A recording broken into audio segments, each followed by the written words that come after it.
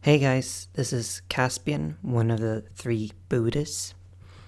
This episode that you're going to listen to was recorded the 5th of July, 2020. And in it, we introduce two new concepts, or Dominic introduces two new concepts, the LGI and the MGAP. The LGI is the law of least generous interpretation, and the MGAP is its opposite, and we bring up a couple of examples to those.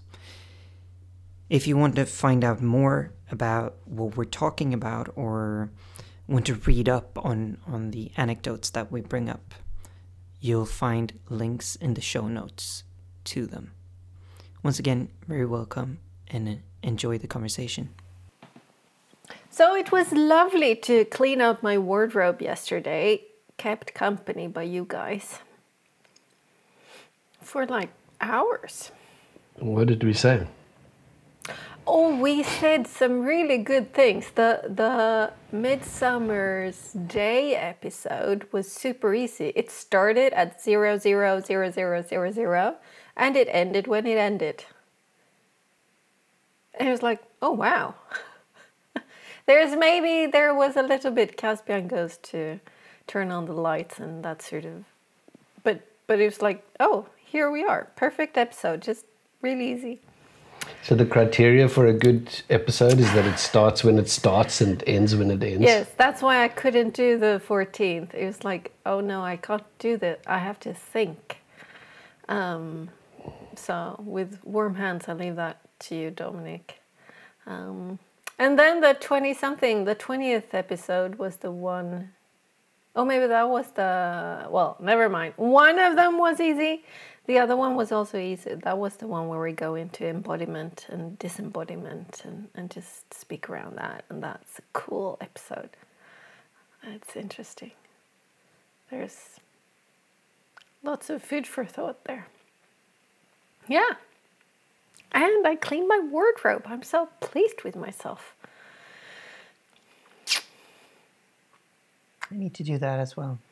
There was something in there. I had this sort of basket where in 2016, come the fall, when me and my ex-husband separated, I stuffed some papers down here into it.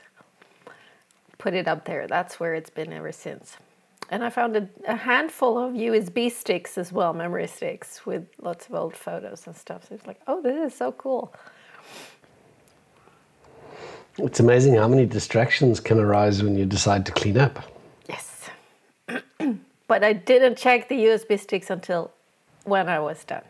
Oh, so you're so adult. I know. Sometimes I do adult quite well. Other times I really suck at it.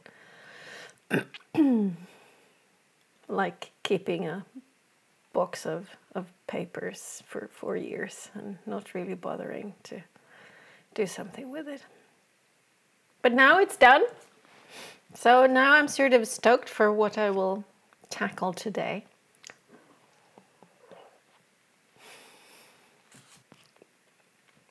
What about you guys? So, well, I didn't clean any cupboards. But when I do, it doesn't take very long. Because there's kind of been a few of these purges, so a book purge, on the other hand, could take a long time. And I have no intention of doing anything like that. A horrifying thought. And I've been really enjoying the weather. Just raining for days, and really feels fantastic. I really enjoy it.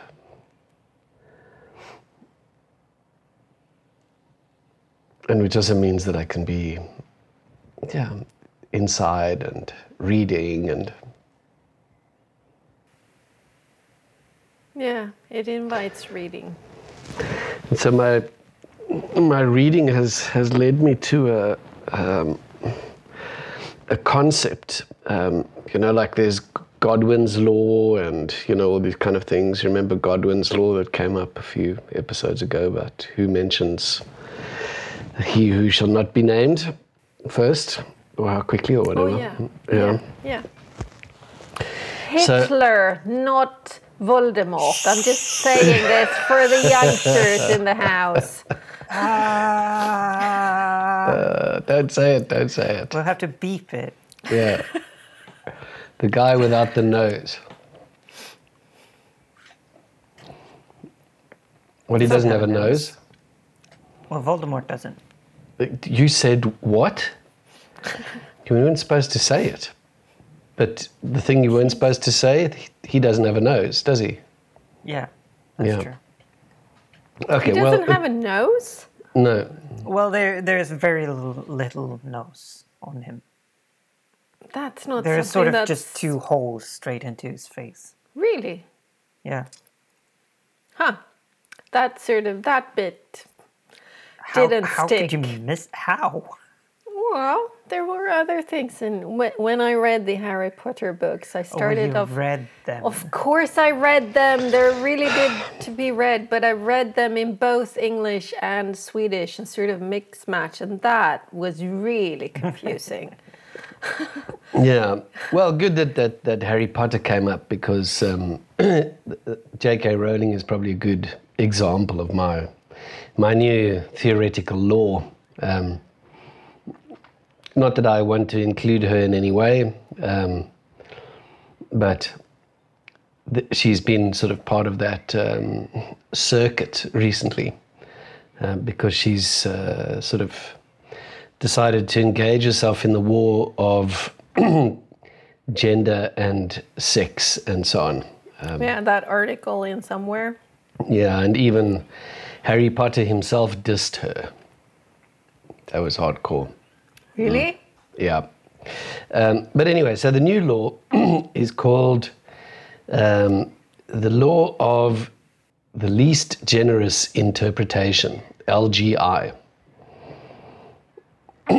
And it sort of comes up because I've been ruminating on this basic problem that at the start of COVID-19, or certainly after a few weeks, when things went from sort of isolated problem in China to a potential epidemic to the declaration of a pandemic, one of the sort of cultural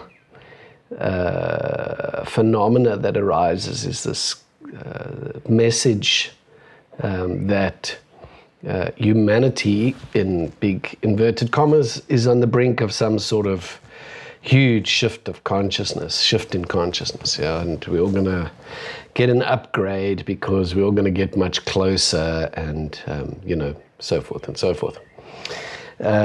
And well, it didn't really turn out that way. Humanity behaved in the way that it does, or humanity in big inverted commas again, and everybody sort of finds himself in more or less the same place with the additional interesting effects of the pandemic.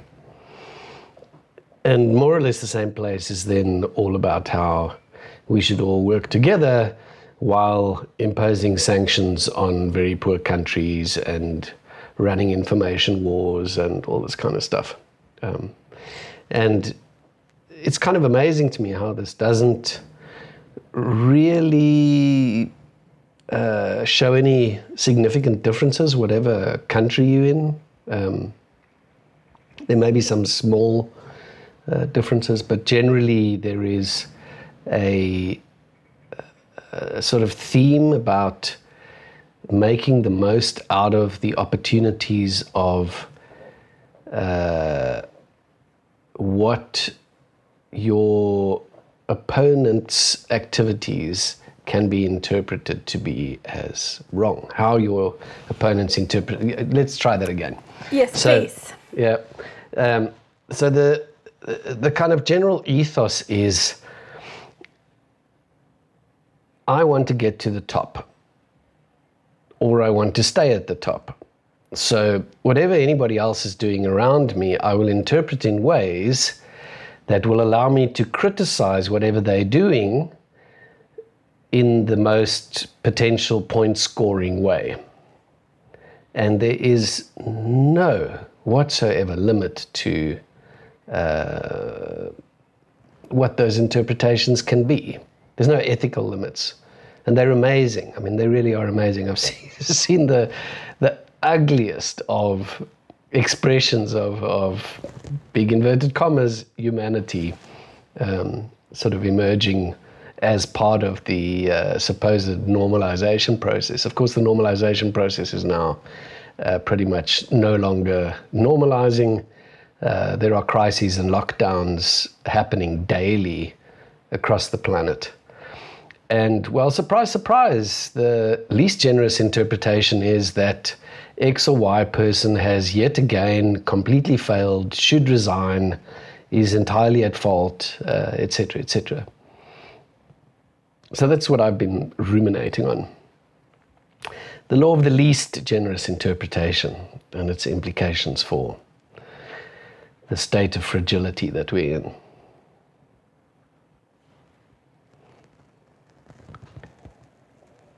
Actually, I listened to, on the topic, another person that's usually or quite often interpreted in the least generous way. I listened to Alexander Bard when he visited Aron Flam in the podcast Dekonstruktiv Kritik. A new episode Swedish. Or the old one? Yeah, it was recorded a week ago or something, you know, in connection with the Black Lives Matter tweet. Oh, yeah. You can sort of, for reference, you can frame it, that tweet. Oh, well, what Alexander Bard tweeted was, if Black lives want to matter, they should get a job, get off an education. Welfare.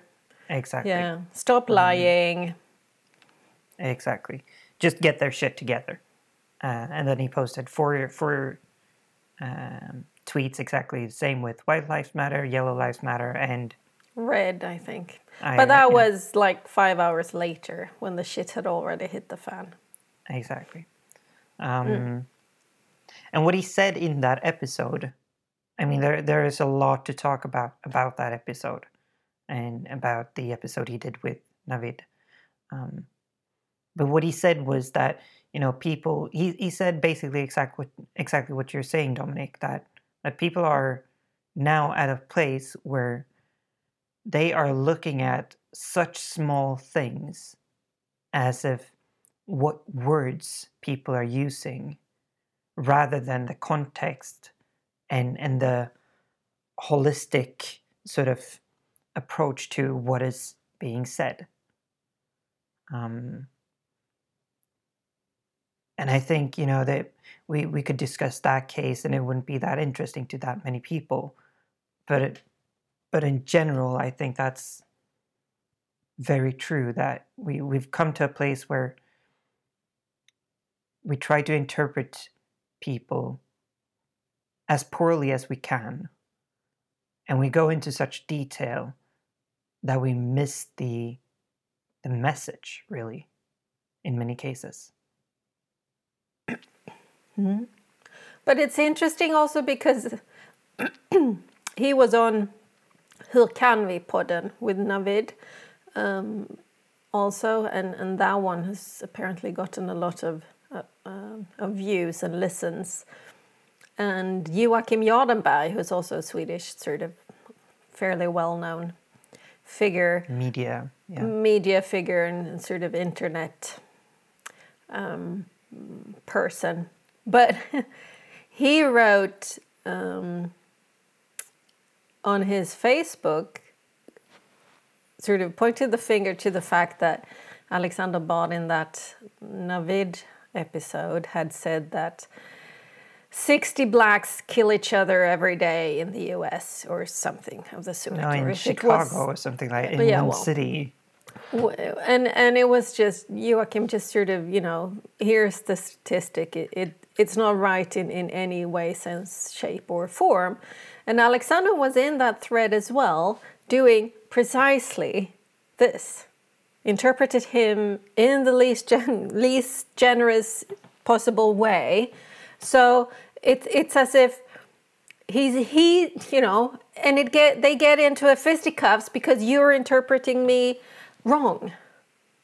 And it's like, yeah, can you sort of just pause, look at each other, see, hey, fuck, we're doing exactly the same thing towards each other, and we really hate it when it happens, you know? So it's sort of, it just... It goes both ways. It goes both ways and round and round and round and round, and it's like a perpetual machine or whatever they're called.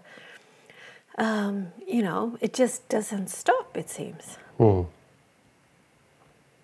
Yeah, I think one could add that we hate it when it happens to us. Yes. Which was precisely what... So Alexander was pissed that Joachim was doing it, and Joachim got pissed because Alexander was doing it. And, you know, it turns into this sort of pissing contest. It was like... yeah, it's interesting. Or not. I mean, the phenomena is pretty interesting, I would say. Yeah. That we've come to a point where we do it. Because it's... And it's sort of habitual. Yeah, absolutely. But, you know, it's quite silly as well. And it's a quite childish behavior, I would say. Exactly. This is not really adult behavior. This kind of really isn't a good reflection of a sort of adult stage of development. It's really narcissistic, childish stuff. And not only that, but it's sort of deeply driven by, what should one say? Unconscious material, shadow material. Fear of being exposed for being human, being unable to say, I made a mistake, or I don't know, or Jesus, that was a really horrible thing to say, I'm sorry, you know. And you don't say those things because if you do, you're going to get slaughtered. You know, that's like suicide, so don't do that. And if you look at these cases that you mentioned, I mean, yeah, he wrote really unfortunate stuff, and there was a whole bunch of flutter around it in Sweden, you know.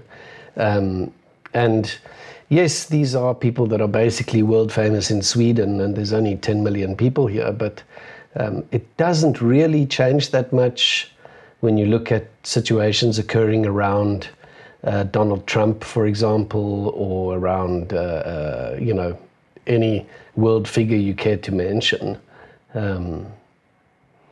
And so the sort of bottom line for me is, in what way do I participate in this? I mean, me personally. What are my interpretations? How am I kind of supporting this state of what really is a disastrous state of affairs? So what have you come up with? What, that I'm a complete bastard? But I knew that already. So, sorry, you can't do that interpretation on me. Beat you to the punch. I wasn't doing that. I was thinking about me. You were. I saw you. No, I wasn't. I was going to go into this rant about that was a leading question. And me. And then I was like, oh, wait, maybe Dominic has something to say about this.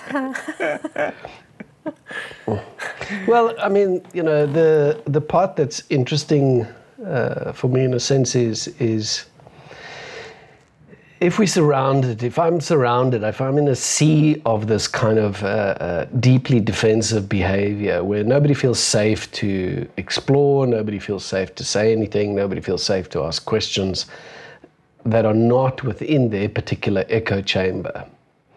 So we kind of deeply in this world of small tribal silos where I can enter something as long as I'm wearing the right colors. It's like a gang, you know. I have to show all the cultural effects and etc. And that's nothing unusual. We've seen this before. What we haven't may be seen as is such a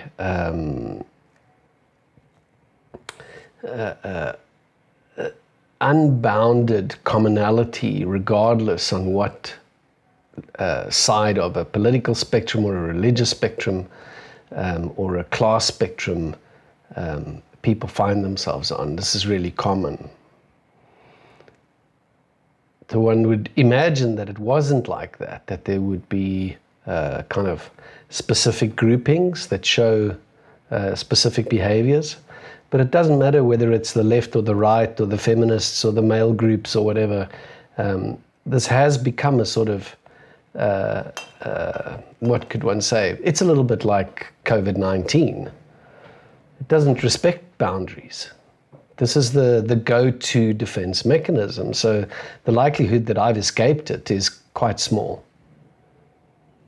But this must be at some level part of my daily life. Even if I'm enjoying pointing at it in other people, it suggests that something in me is not really dealing with that. I'm also interpreting people in the least generous ways, you know.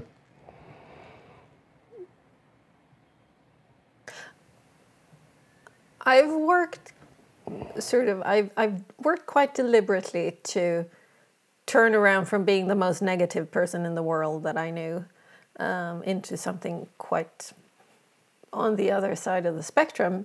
And I've discovered now in this project that I'm working with, again, I meet quite a lot of new people, either working in the project or sort of engaging with the project. And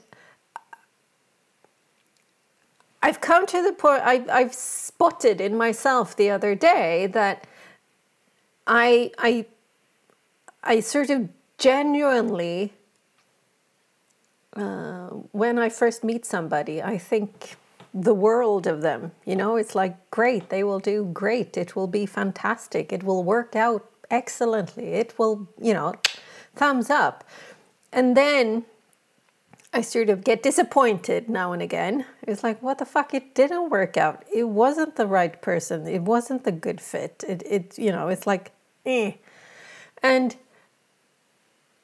that's when I can sort of shift into this least generative interpretation or generous interpretation where, and it actually is the least generative interpretation as well. As well, exactly. Right? Where once I've sort of gotten a bit of a suspicious mind towards somebody or a dislike of some sort, and it's all in my head, of course, then it can be really hard for me not to interpret it in the least generous way. But it's quite a long ways to get to that point if I'm just sort of looking at me and the people I interact with, which is, you know, I can surely be the same and interpret people LGI-wise, sort of the world on a world or global or national scale. But sort of bringing it down, there are a few people that, like, it doesn't really matter what they say or how they say it or what they do or what they write. It's like, I'm going to find something that I really don't like about it. But it's rare enough. That used to be my pattern. LGI was sort of, this is me. I'm an LGIer, right? So today, when it happens, I sort of personally, when I'm personally engaged with it, I do spot it, but have a really hard time to stop it.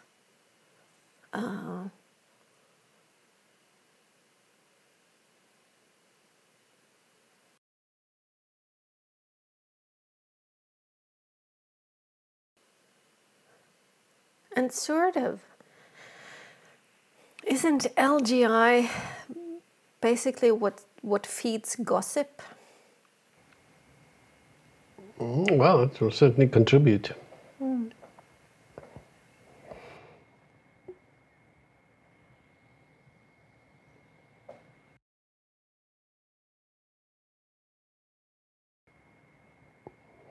What are you thinking, Helena?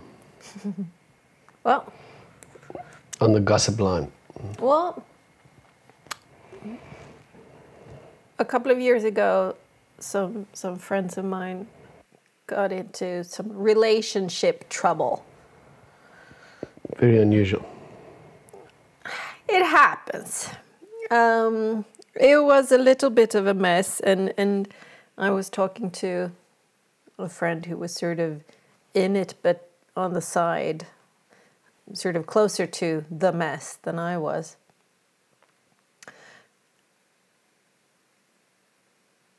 And I note, it's like, well, I can see what person X did, I can see what person Y did, and I can, I can see sort of the humanity of each of them, why they would do that, what, like you say, what the shadow side is that makes them do these things that are not rational, that are not logical, that are really fucked up and not nice.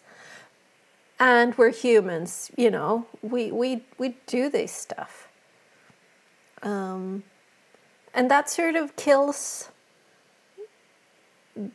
the energy of the gossiping, right? Because gossiping would have me pointing fingers and say, oh, that dumb fool, why would he, she do this, that, and sort of go down that rabbit hole. But instead it's like, well, yeah, I can see why that might happen.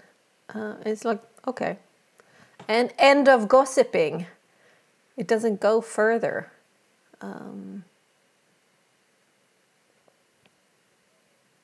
But again, if I don't honor the fact that there's a person there, I can stop myself from stopping it, right? Then I can go down that route, if that makes sense.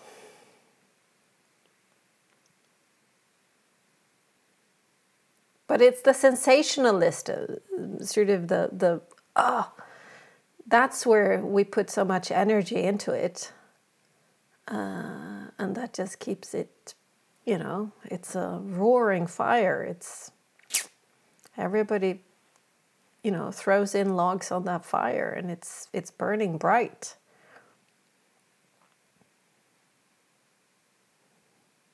But I think we can make better use of our logs.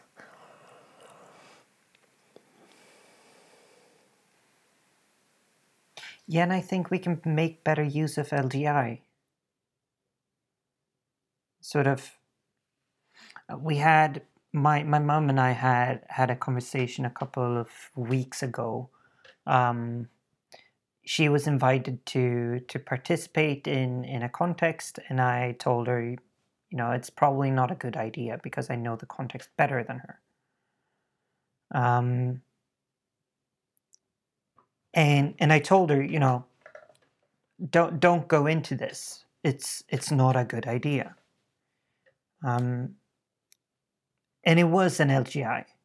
I did not expect much of that context. I really wasn't generous in my interpretation, and she was. And so she said, well, it's going to be fine. It's going to turn out great. What harm could it do? And then the other day she talked to me about it again. She didn't participate, but she got the invitation a couple of hours before the actual event, and it was completely out of context, and someone really messed the whole thing up. And in that sort of setting, in that context, the LGI actually has a purpose. Because as you said, Helena, I'm probably I'm very much the same way. I go into context. I into new relationships. When I meet people, I think I'm naturally very generous in my interpretation. I usually say I'm a born hopeless optimistic. because I'm really, I go into it full-heartedly, thinking the biggest, greatest thing could possibly come out. Sometimes it doesn't. And we have to, I think there is a function in, there is a purpose with us not having that optimistic, generous interpretation all of the time. Even though, generally speaking, we could probably use it a lot more in society today. Well, for me, what you're pointing at is the importance of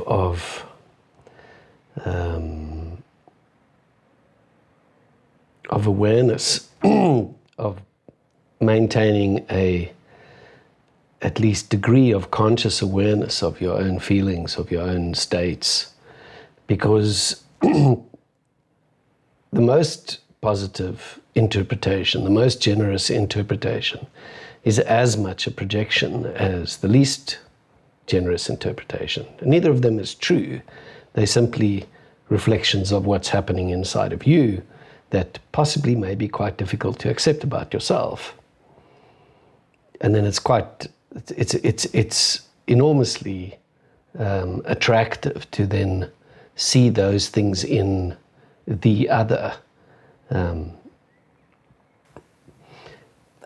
And just sort of speaking as someone who's lived my life sort of up until the age of below 30 at least, sort of from, LGI, how can I be the most negative, and sort of really looking at things with suspicion and sort of pessimism, and no, this will never work, and that's ugly, and that's, rubbish. And sort of deliberately making a shift, which is, I think, to a large extent based on the fact that me living today, sort of on a, like you say, Caspian, on a much more optimistic nerve, positive. I'm deliberately, intentionally naive because it feels so much better. It is so much nicer to live and to work and to be in the world from that standpoint than the suspicious, I don't believe this is a hoax, everybody's going to con me, yada, yada. And like you say, Dominic, both of them are imaginary. Both of them are, to a large extent, my projections on the world. And I might be con either way. I might be really generously interpreted in either session, but I have to live with the feeling.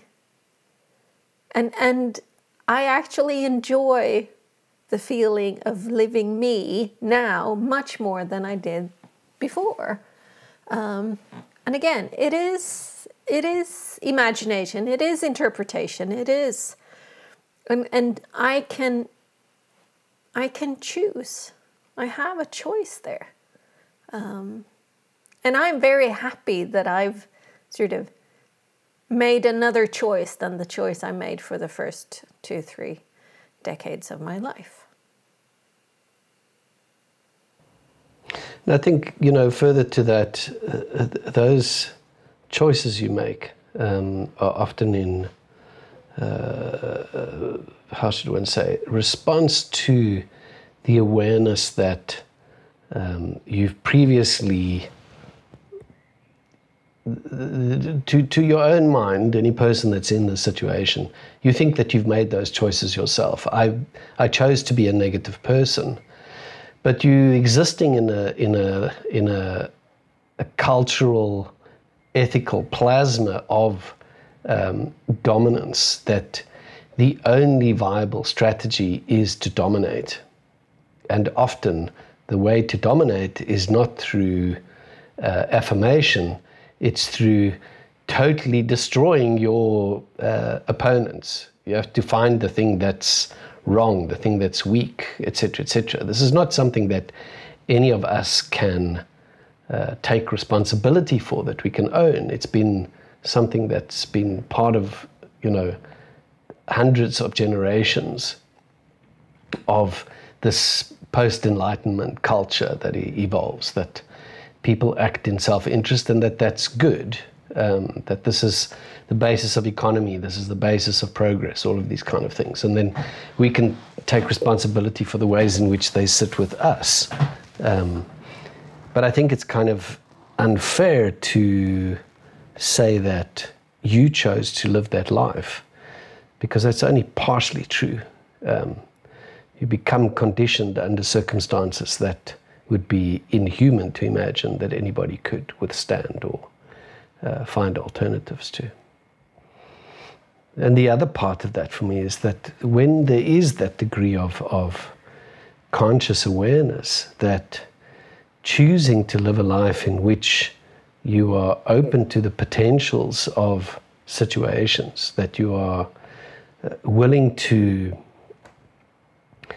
sense and feel into what sort of positive contributions any person or group or situation can make, is not necessarily imaginary, but certainly present.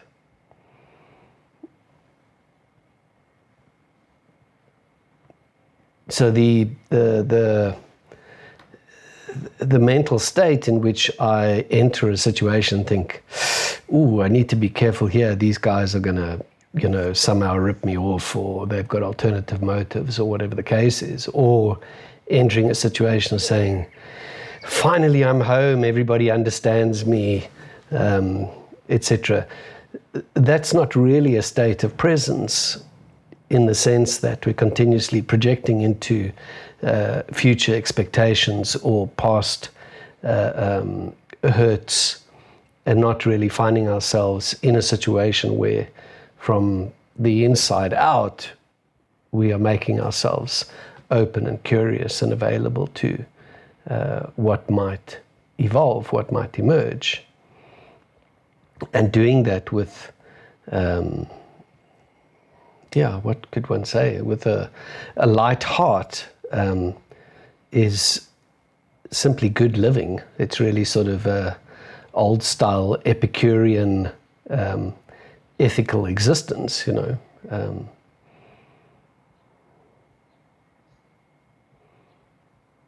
But it's very, very rare.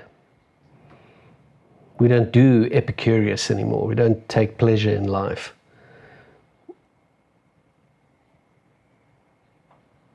We maybe talk about it, that there's a Zen state or something like that, that you can build up or achieve or feel detached from the realities of existence, the cruelties and the beauties and etc. and simply be there and enjoy them. As a global culture, we become far more given into this capital of identification.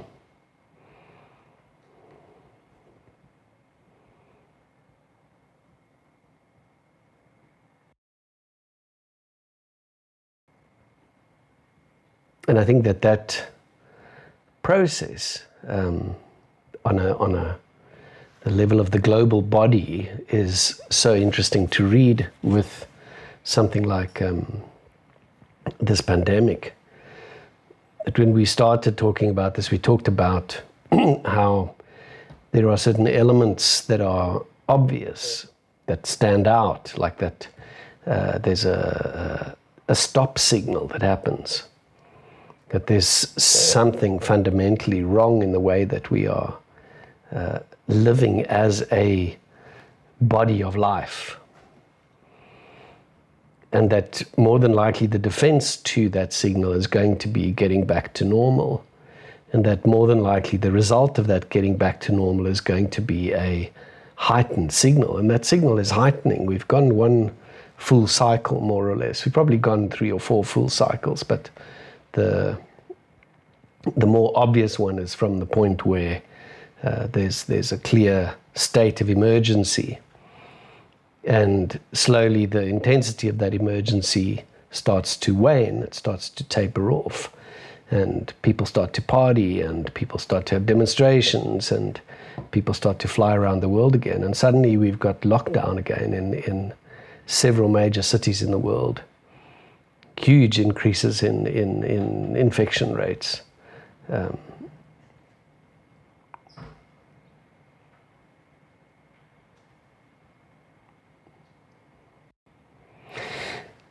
And finding ways to, draw ourselves out of that capital of identification, of having this social capital available through attention economies, of being able to say, I'm with her, or, Trump forever, or whatever it is that's sort of the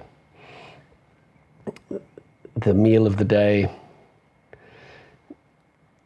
is probably also, the if not the only way, possibly one of the major ways in which we can find our way out of this mess, because there isn't really a path towards meaning or understanding through least generous interpretations.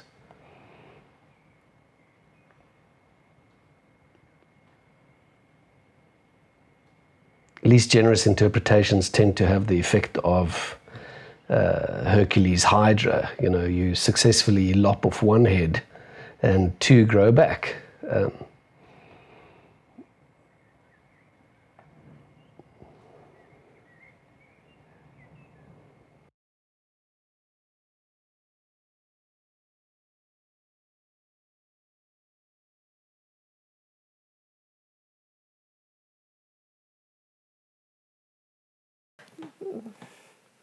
It's interesting when you sort of link this to the beauty, or to living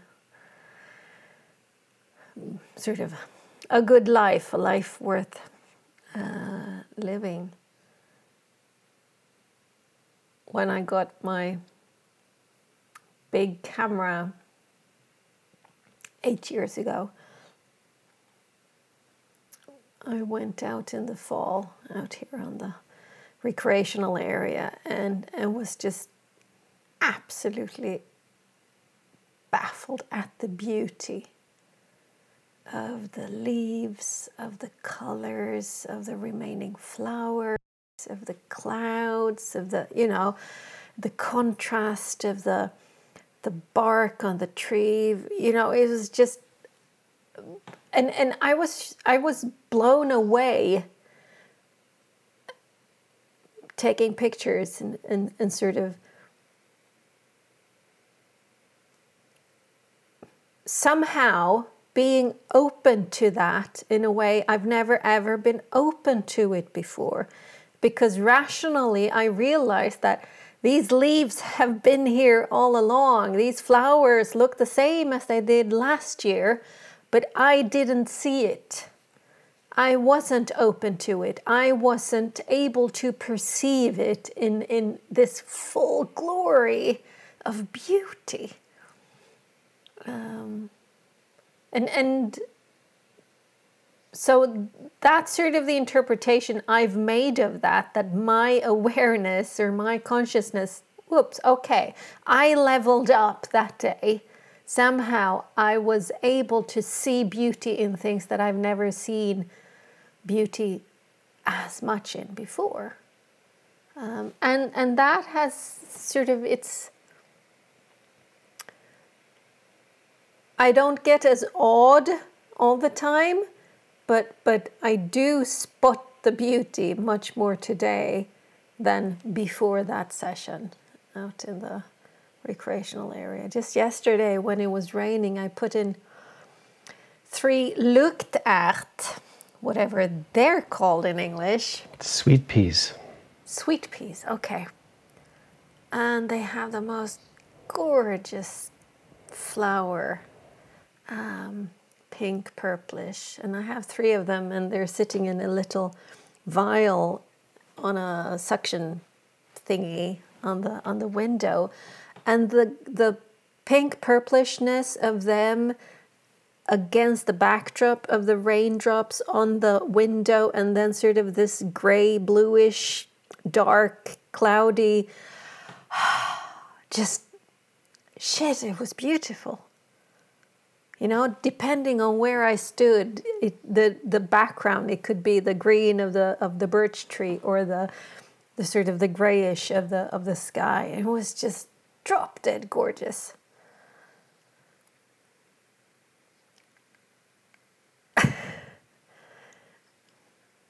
Yeah.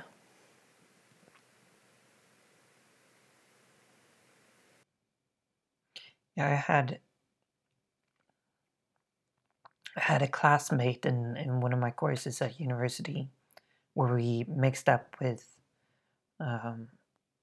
in this case, the personnel administrators students. And for our classes, we were a very small group, and we had a small room at the top of one of the buildings in Lund. I remember, it was probably the third or the fourth lesson that we'd had in that specific room. And this girl, she came through. Almost all of us were there already.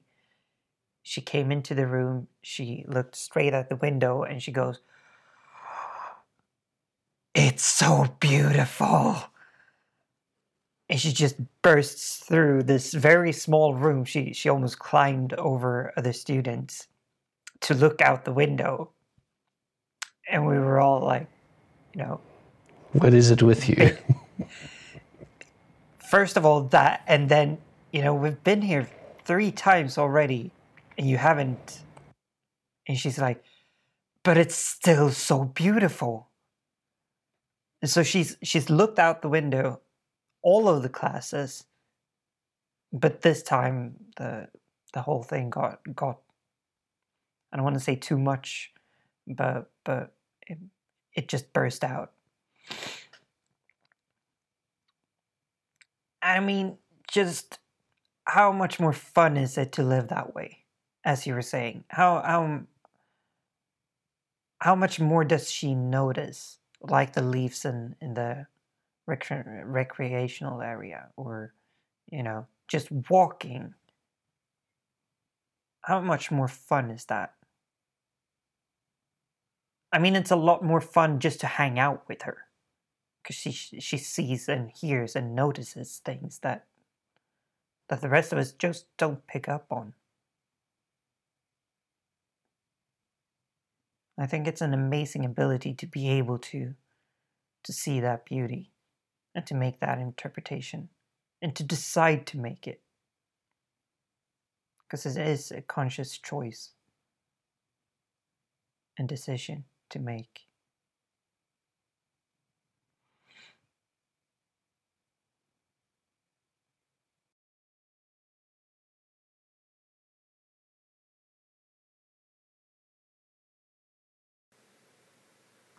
Yeah, it's interesting because LGIing yourself also makes such a huge difference. I was riding my bike home on Friday from work, and it started to drizzle, and then the heavens just opened, and I'm like, it's kind of fun to get wet all the way down into your undies when you're on a bike. It's like, heck, it's like I was headed home. I can strip when I get home. It's not a big deal. But I can sort of enjoy the sensation of it. I can enjoy feeling how my jeans are all of a sudden, they're just soaking wet.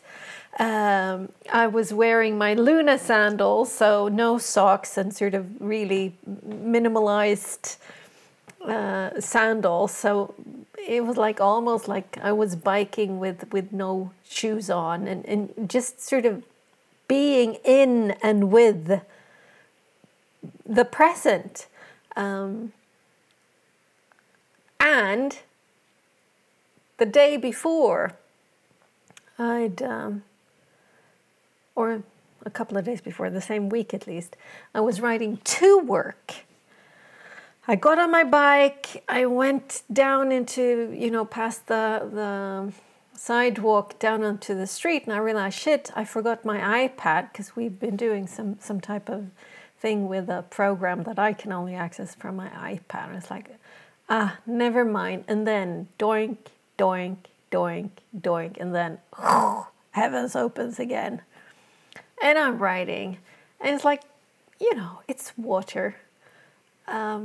It'll be fine. And the way it is with rain, it was raining for 10 minutes and I have another 20 minutes. It's like, or 15 at least, to work. So by the time I got to work, most of it had actually I dried up because it's quite windy and, so it's like I get to work sort of slightly damp. But it's kind of fun.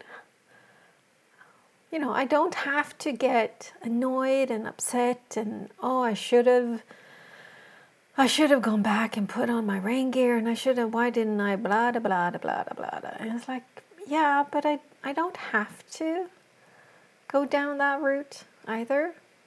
Old Helena definitely would have, because I sort of didn't miss any opportunity to be interpreting myself in the least generous way. But it is interesting that generous and generative sort of, they go hand in hand here. It is the same. LGGI, least generative interpretation possible. There's an interesting concept that comes out of, I have to think, complexity science. I think that it comes from a theorist called Kaufman, called the adjacent possible. And the adjacent possible? Yeah. So, I mean, the idea is really fascinating in the sense that, and I'm really giving a very, very restricted kind of roundup just for purposes of our conversation. But Kaufman's idea is that the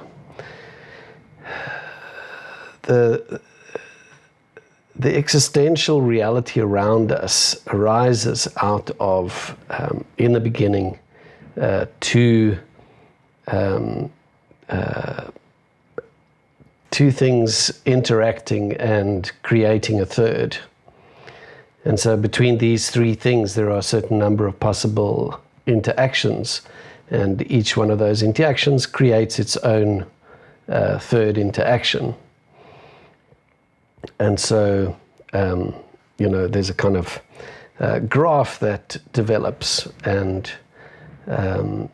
there's a point of infinity where the graph increases because the more agents there are that are interacting with other agents, resulting in new agents, the steeper that graph becomes. And somewhere around the timeline, the graph passes the line of infinity in the physical world. And this is an astonishingly interesting theory to explore. And I'm thinking of it more in terms of what we're talking about here, because for me the opposite thing of the sort of counterpart to the least generous interpretation is a kind of ethic of the most generative presence, of being available for the best of the thing. And that when you are in a state of the least generative and least generous, and laying out these criticisms either towards yourself or towards others, they generally tend to meet other criticisms and raise a third, and those three between them raise 9 possible ones, and then those 9 raise 81 possible ones, etc., etc. And all of a sudden we sort of exponentially in a deep state of tyrannical criticism, And it goes the other way, that being in a state of the adjacent possible within a state of presence also makes available that any environmental effect, all of your senses are attuned to an ethically generative state that results in deeper and more, how should we say, nourishing experiences. Things that, in its very deep and profound simplicity, simply affirm life. That you're alive and you notice.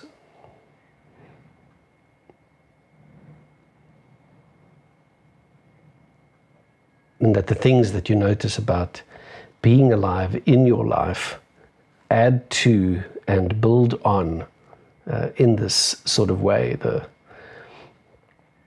adjacent possible, the next possible step,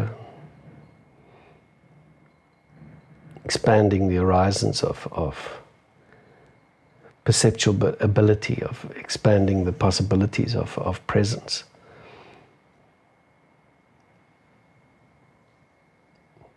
Yes, I'm naive and idealistic, but I like to think about things like that. It makes me feel safe.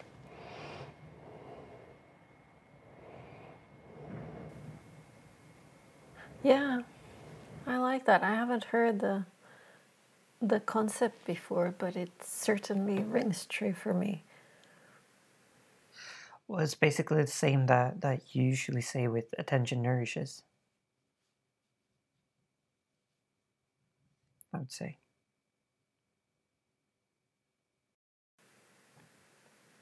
And also this sort of, I can be stuck on one thought generating one feeling inside me, but there's a whole stack of thoughts waiting to sort of pop into my head, and when this one finally leaves, next one comes, and I have no clue what this next one might be.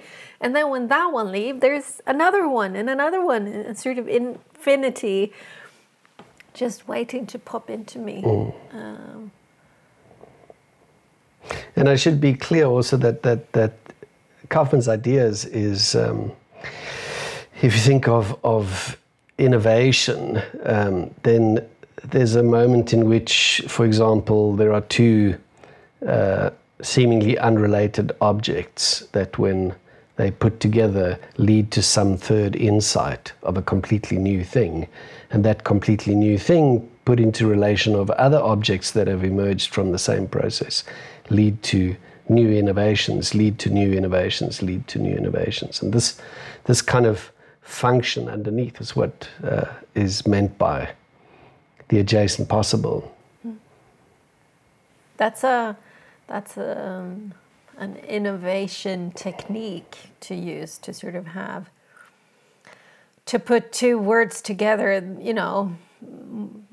marmalade and chair. Okay, what happens in your brain? It's like dolphin and car. And again, it builds on just this.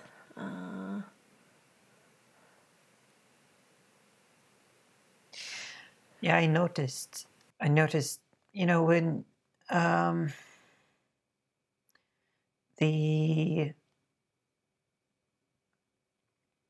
trying to get things straight in here. In the book, What to Do When It's Your Turn, I think it is, yeah, exactly. I think it's there that Seth brings up the effect of, one person walking through the floors of a company and just talking to people, where the floors are different areas within the company, and sort of being a bee, cross-pollinating and bumblebee. dropping ideas off, picking ideas up, and just walking them through the floors. which generates this effect.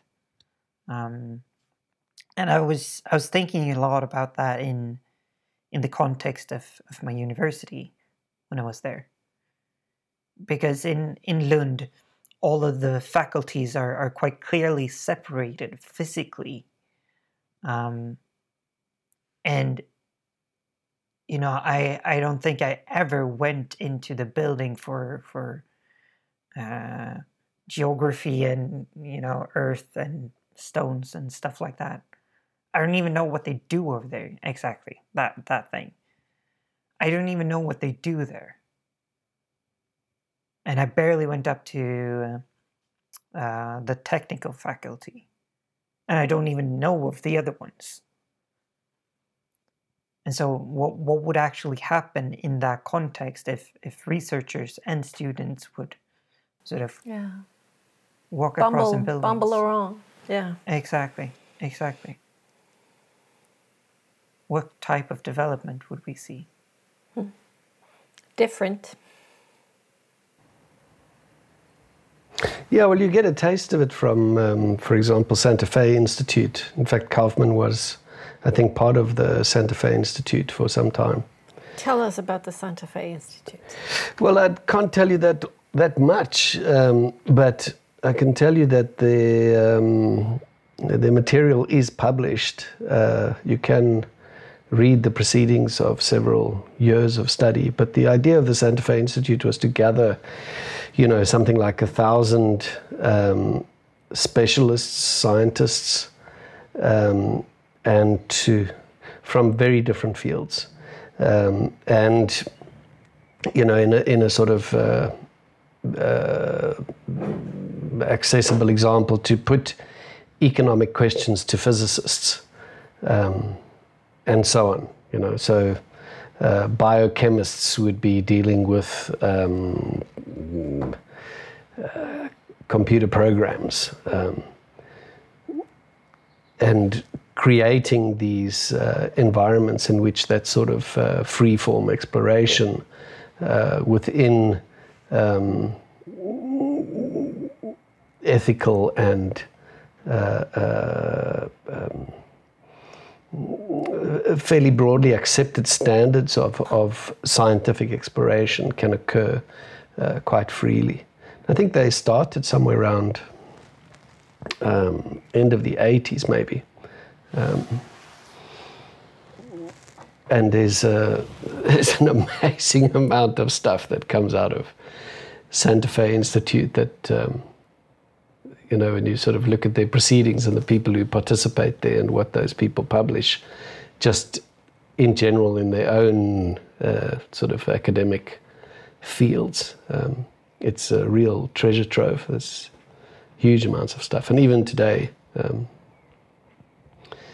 lots of interesting materials coming out of Santa Fe. Yeah, it reminds me of Göran Hydbom. I think he was innovation head at Tetra Pak or something, in Lund at least. But he was saying, if you have a logistics problem at Tetra Pak, for crying out loud, do not go talk to the logistics professor at Lund University. You go talk to a hairdresser or somebody working at kindergarten, or just because they will be able to see and ask outside of this is how it's supposed to be done. And again, it is this adjacent possibility. That's what is easier to get at.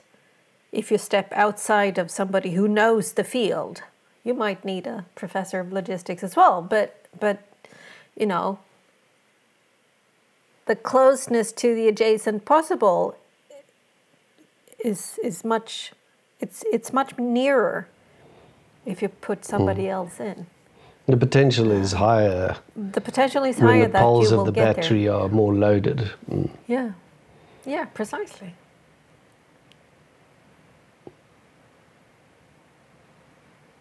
But it's also interesting because I've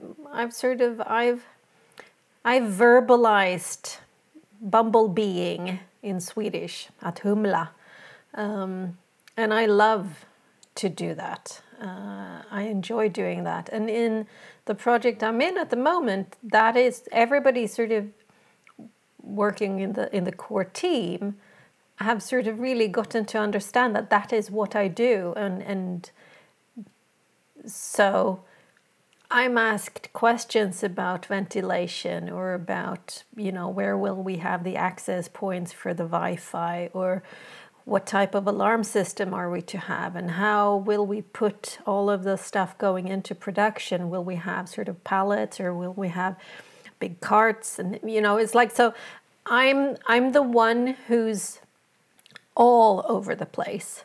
A lot of the others are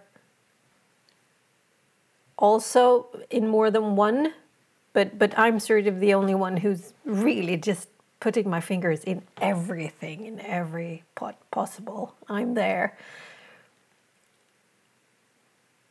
And I think it does just that.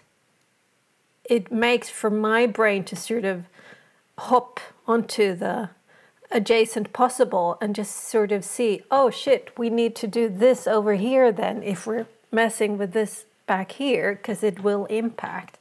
And I thoroughly enjoy sort of being in a project where it's possible for me to actually have a finger in every pot.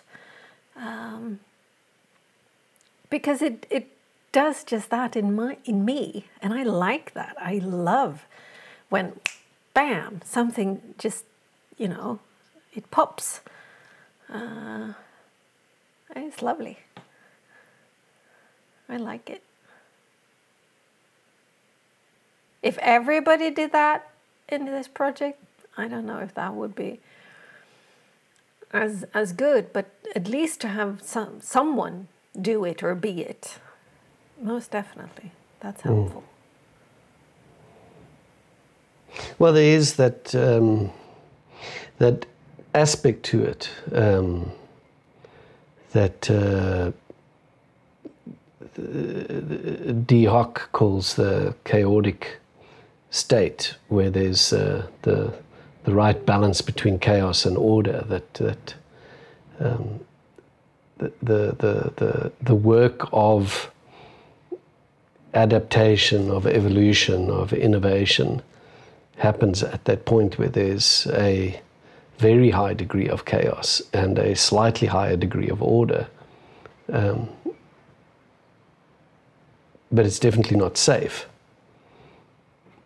It's not predictable. It has this element of, kind of like really thrilling, exciting, breathtaking sort of quality of, oh shit, and then there's that, oh, and then there's that, and then there's that, and now there's all of these things that can possibly come together, and usually there's maybe one or two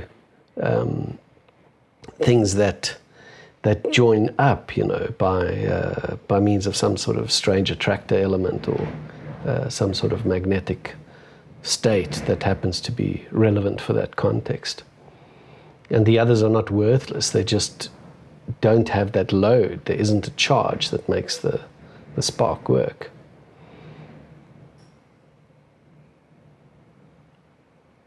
And all of which I think is kind of like massively exciting, but I think there are also issues that are worth being aware of, that the ethic of just make stuff and break stuff and, get on and innovate, the sort of Silicon Valley worldview does have its considerable and monstrous shadows that are part of this least generous interpretation world, in which there are externalized costs to economic man that generally do land on the shoulders and lives of people that are at the receiving end of that type of least generous interpretation. Like, for example, this kind of generalized accusation that you brought up in the beginning from the Swedish guy who says that, you know, black people should stop lying and get a life and get off welfare and so on, you know, as if there is such a thing as black people, and that all of them do the same thing, etc., etc.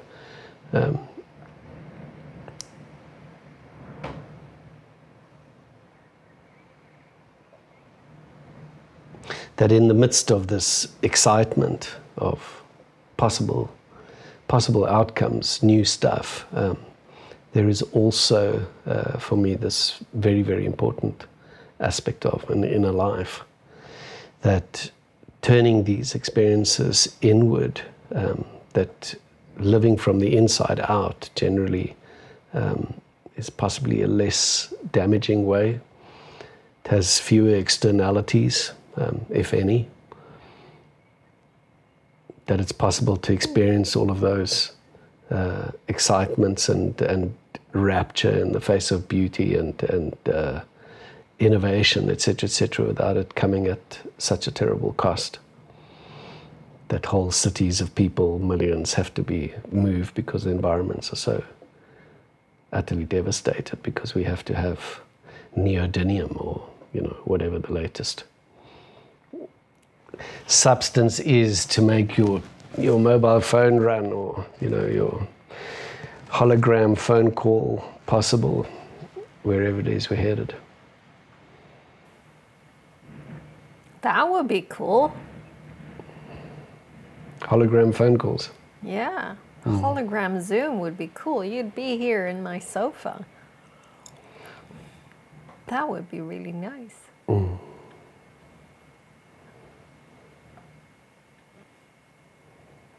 What role do you think this LG, are we calling it the LGI or LGGI?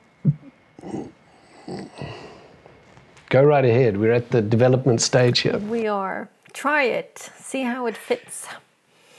What role do you think this LGGI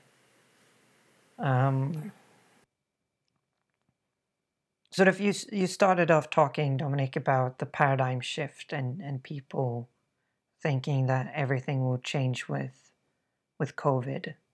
And we've talked a lot about sort of people thinking that this crisis will change everything and will bring about the paradigm shift that everyone's been talking about for 10 years for making it easy, but you know, some people have talked about it for a very long Depends time. how old I think you since are. the Maya calendar.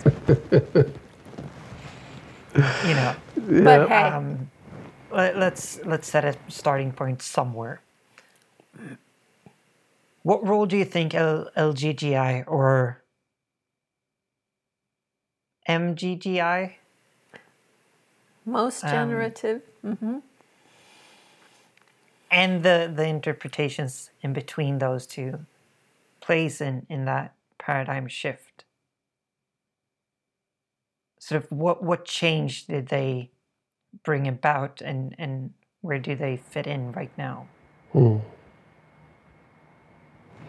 Well, yeah, I don't know. You know, I mean, you're asking a question that seriously overvalues my speculations and ruminations. But, I mean, quite simply, on a personal level, the less generous I am with myself, the greater the state of poverty I'm in. The more generous I am with myself, the greater state of abundance I'm in. And if I were to extend that to some sort of general universal principle, knowing what I do from my own reading, I sort of think, okay, well, actually, probably I have no clue what the result would be. It could be total devastation. It could be, I mean, even that, I think that generosity is positive, that if you turn this into some sort of macro effect, it might just be the end of everything as we know it, because things just scale completely out of control. So I don't know the answer to your question, and I just kind of, my experience is one of, this is what I feel out of what I observe. I notice that there's a terrible lack of generosity, and it's something that I brought up early in the COVID thing, that in peacetime we talk about these wonderful values that we believe that we have, and in wartime we live out the exact opposite values, because those are really the ones that our lives are being built on. I think COVID kind of really exposes that for me, that in tough times values are in abundance. They're just not the values that we wish that we had, but they are the values that we live out, you know. And my sense is that in an ethic where the most generous presence or the most generous perception is granted, is given, that it results in a much deeper state of connection between people, because there's much less defensiveness, there's much less fear, there's much less threat. And where there isn't fear and threat, purely on a biological level, the brain actually makes relationship possible. Where there is fear and threat, the brain shuts down the receptors for relationship. And I mean, this is genuine neuroscience. This is what we do, you know. So the more we drive this least generous interpretation ethic, the less relationship we have. There seems to be a definite correlation between these two things. I'm not sure that there's no scientific basis for what I'm saying, but it seems an observable effect. So in a oddly, for me, counterintuitive sense, that in order to have more relationship, I need to attend more to myself. I need to be more generous in my being present in myself as the first starting point. And what that does for me in terms of a paradigm is that, I mean, I think partly the issue around the paradigm shift is that it's just a nonsense concept, that there isn't a the paradigm. There are hundreds of paradigms that we rely on, that we think through, that we live through, and that quite organically shift or don't, depending on what kind of environmental or ecosystemic pressures occur or don't occur. And when we are more accepting, when we're more engaged in relationship, etc., absolutely, paradigms will possibly change, but they may also possibly simply become more concrete, become more stable, and in them becoming stable, make other emergent states possible that we haven't even conceived of yet. We haven't conceived really efficiently of worlds in which hunger is not an issue. We've conceived of worlds where we can produce far more food than we eat, but we still have hunger. We haven't conceived of worlds in which everybody doesn't have to work to make a living. We haven't conceived of worlds in which living is a simple existential state that doesn't involve scarcity. We assume things like scarcity, etc. So I think that these, these gross generalizations of least generous interpretation or most generous presence possibly shift those paradigms, possibly shift those assumptions, or entrenches those assumptions. Certainly, the least generous interpretation for me entrenches the assumptions of scarcity. If I'm not winning, somebody else is winning over me.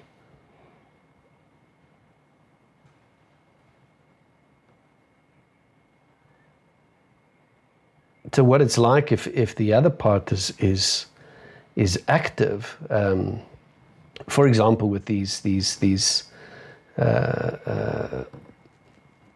expressions on Twitter.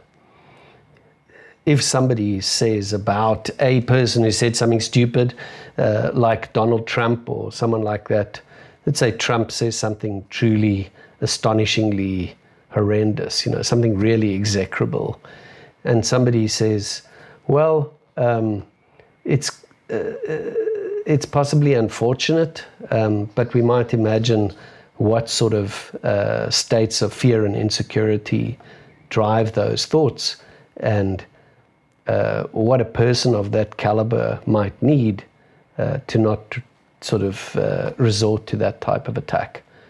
And I'm sure people will just sort of call you stupid or naive or whatever, but out of the millions who reject it, maybe 10 will say, oh, thank God, If you look at, I'm not a religious person or a Christian or anything, but two of the Christian movements that I find truly inspiring for exactly this reason are Mennonites and Quakers, because they really live by this ethic of the most generous presence, not an interpretation, a space of actually maintaining an ethic all of the time in which a person is forgiven by default.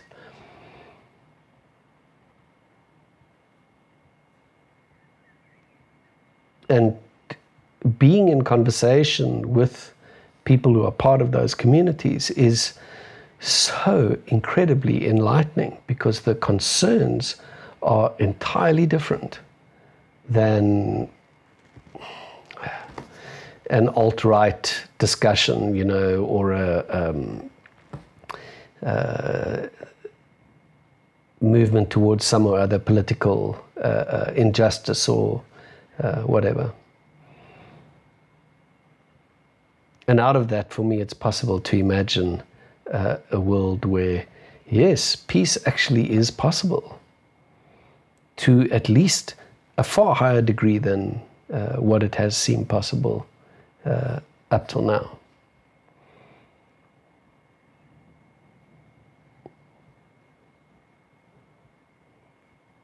And it's not a matter of that within Quaker or Mennonite communities there's the least possible, the least generous interpretation is entirely absent. It's that the way in which to deal with it is not to offer yet another least generous interpretation of the previous least generous interpretation of the previous least generous.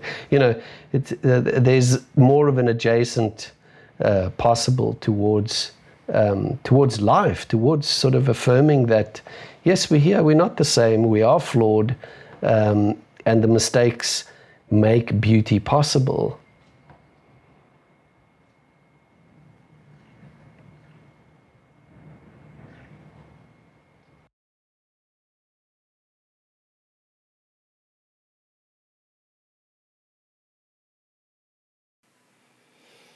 Now my naively optimistic, hopeful brain just goes, I'll have 2 of those, please. Yes, I could take an extra even.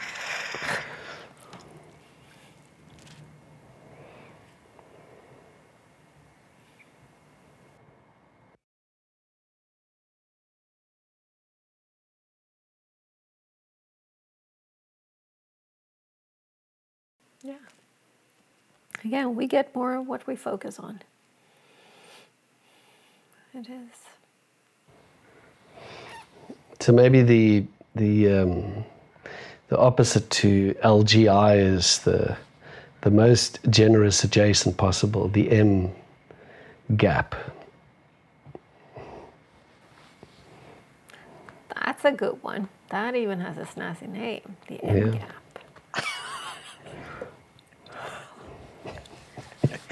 That's what's needed when coming up with a concept. It sure helps. It sure helps. It does. It does. Yeah.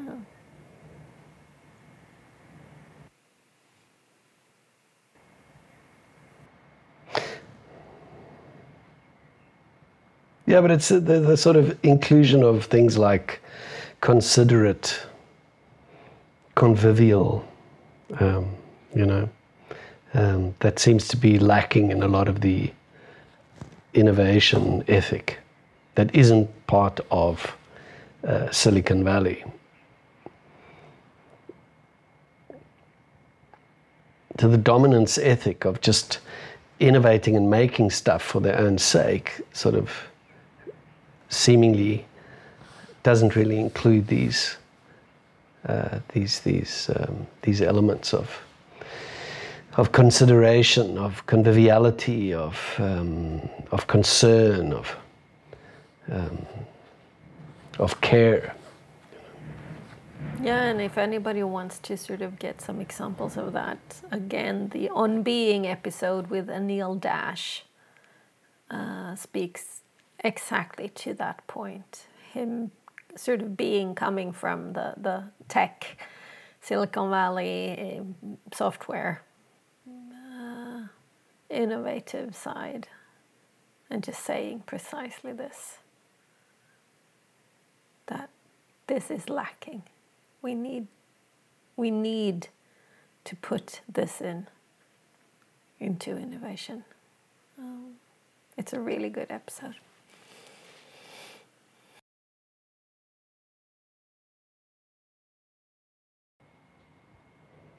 So I don't know if that answered your question. I hope not.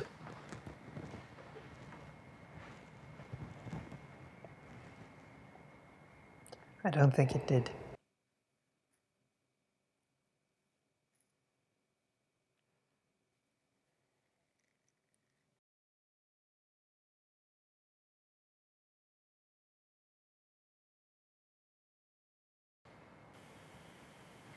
Do you want to expand? But it was a beautiful answer, I have to say.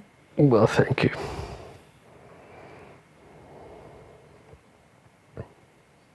No, I don't really have anything to expand on. I mean, I didn't really expect you to answer the question. Thank you. What a relief. It's like saying, how do we get world peace? Give me a tweet answer. Let's everybody go for MGAP. Exactly. World peace. Check. No, and I think I've said this before, but I don't really like answers. They're pretty boring. Much more fun to pose more questions. Yeah, sort of just be poking around. Exactly.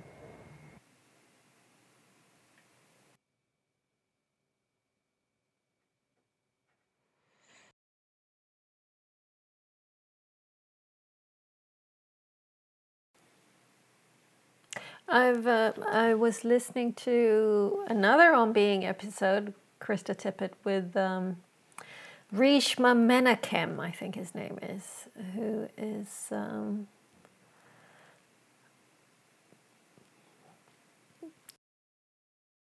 or something.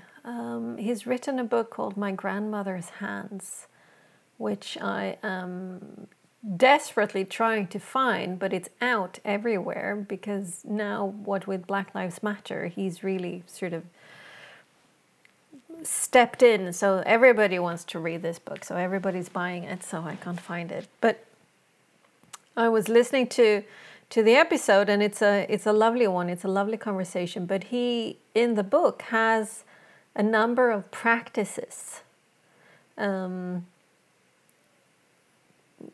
for everybody, people of color or people of culture, as he calls it, or whites, or everybody, but you need to sort of do them on your own and practice. And one of them was very basically sit down, breathe and relax, and then look over your shoulder to the left look forward again, and look over your shoulder to the right and look forward again. Because just what you're pointing to, neurophysically, the brain is constantly on alert. There might be something. So if I actually give my brain the signals, the input that there's nothing behind me that's about to sneak up on me, the system can relax a little bit. And what happens then? What's possible then? From that standpoint, you can start to work with all of these inner shadow sides, to a greater extent. And it was like, oh wow, it makes perfect sense. I've never thought of it before. That's a brilliant exercise. I know. Super cool. Super cool. How I can sort of, again,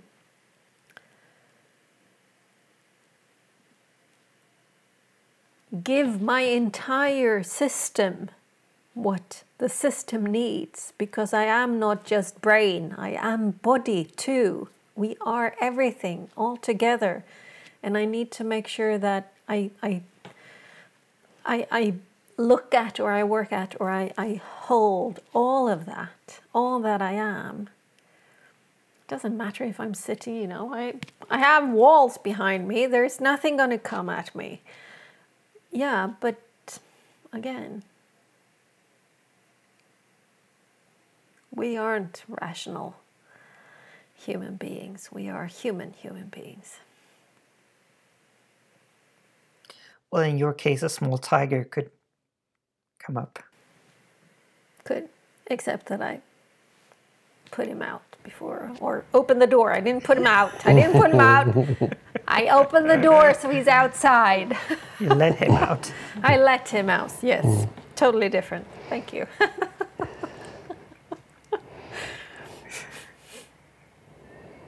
Oh, a podcast recording today. Need to put out the cat.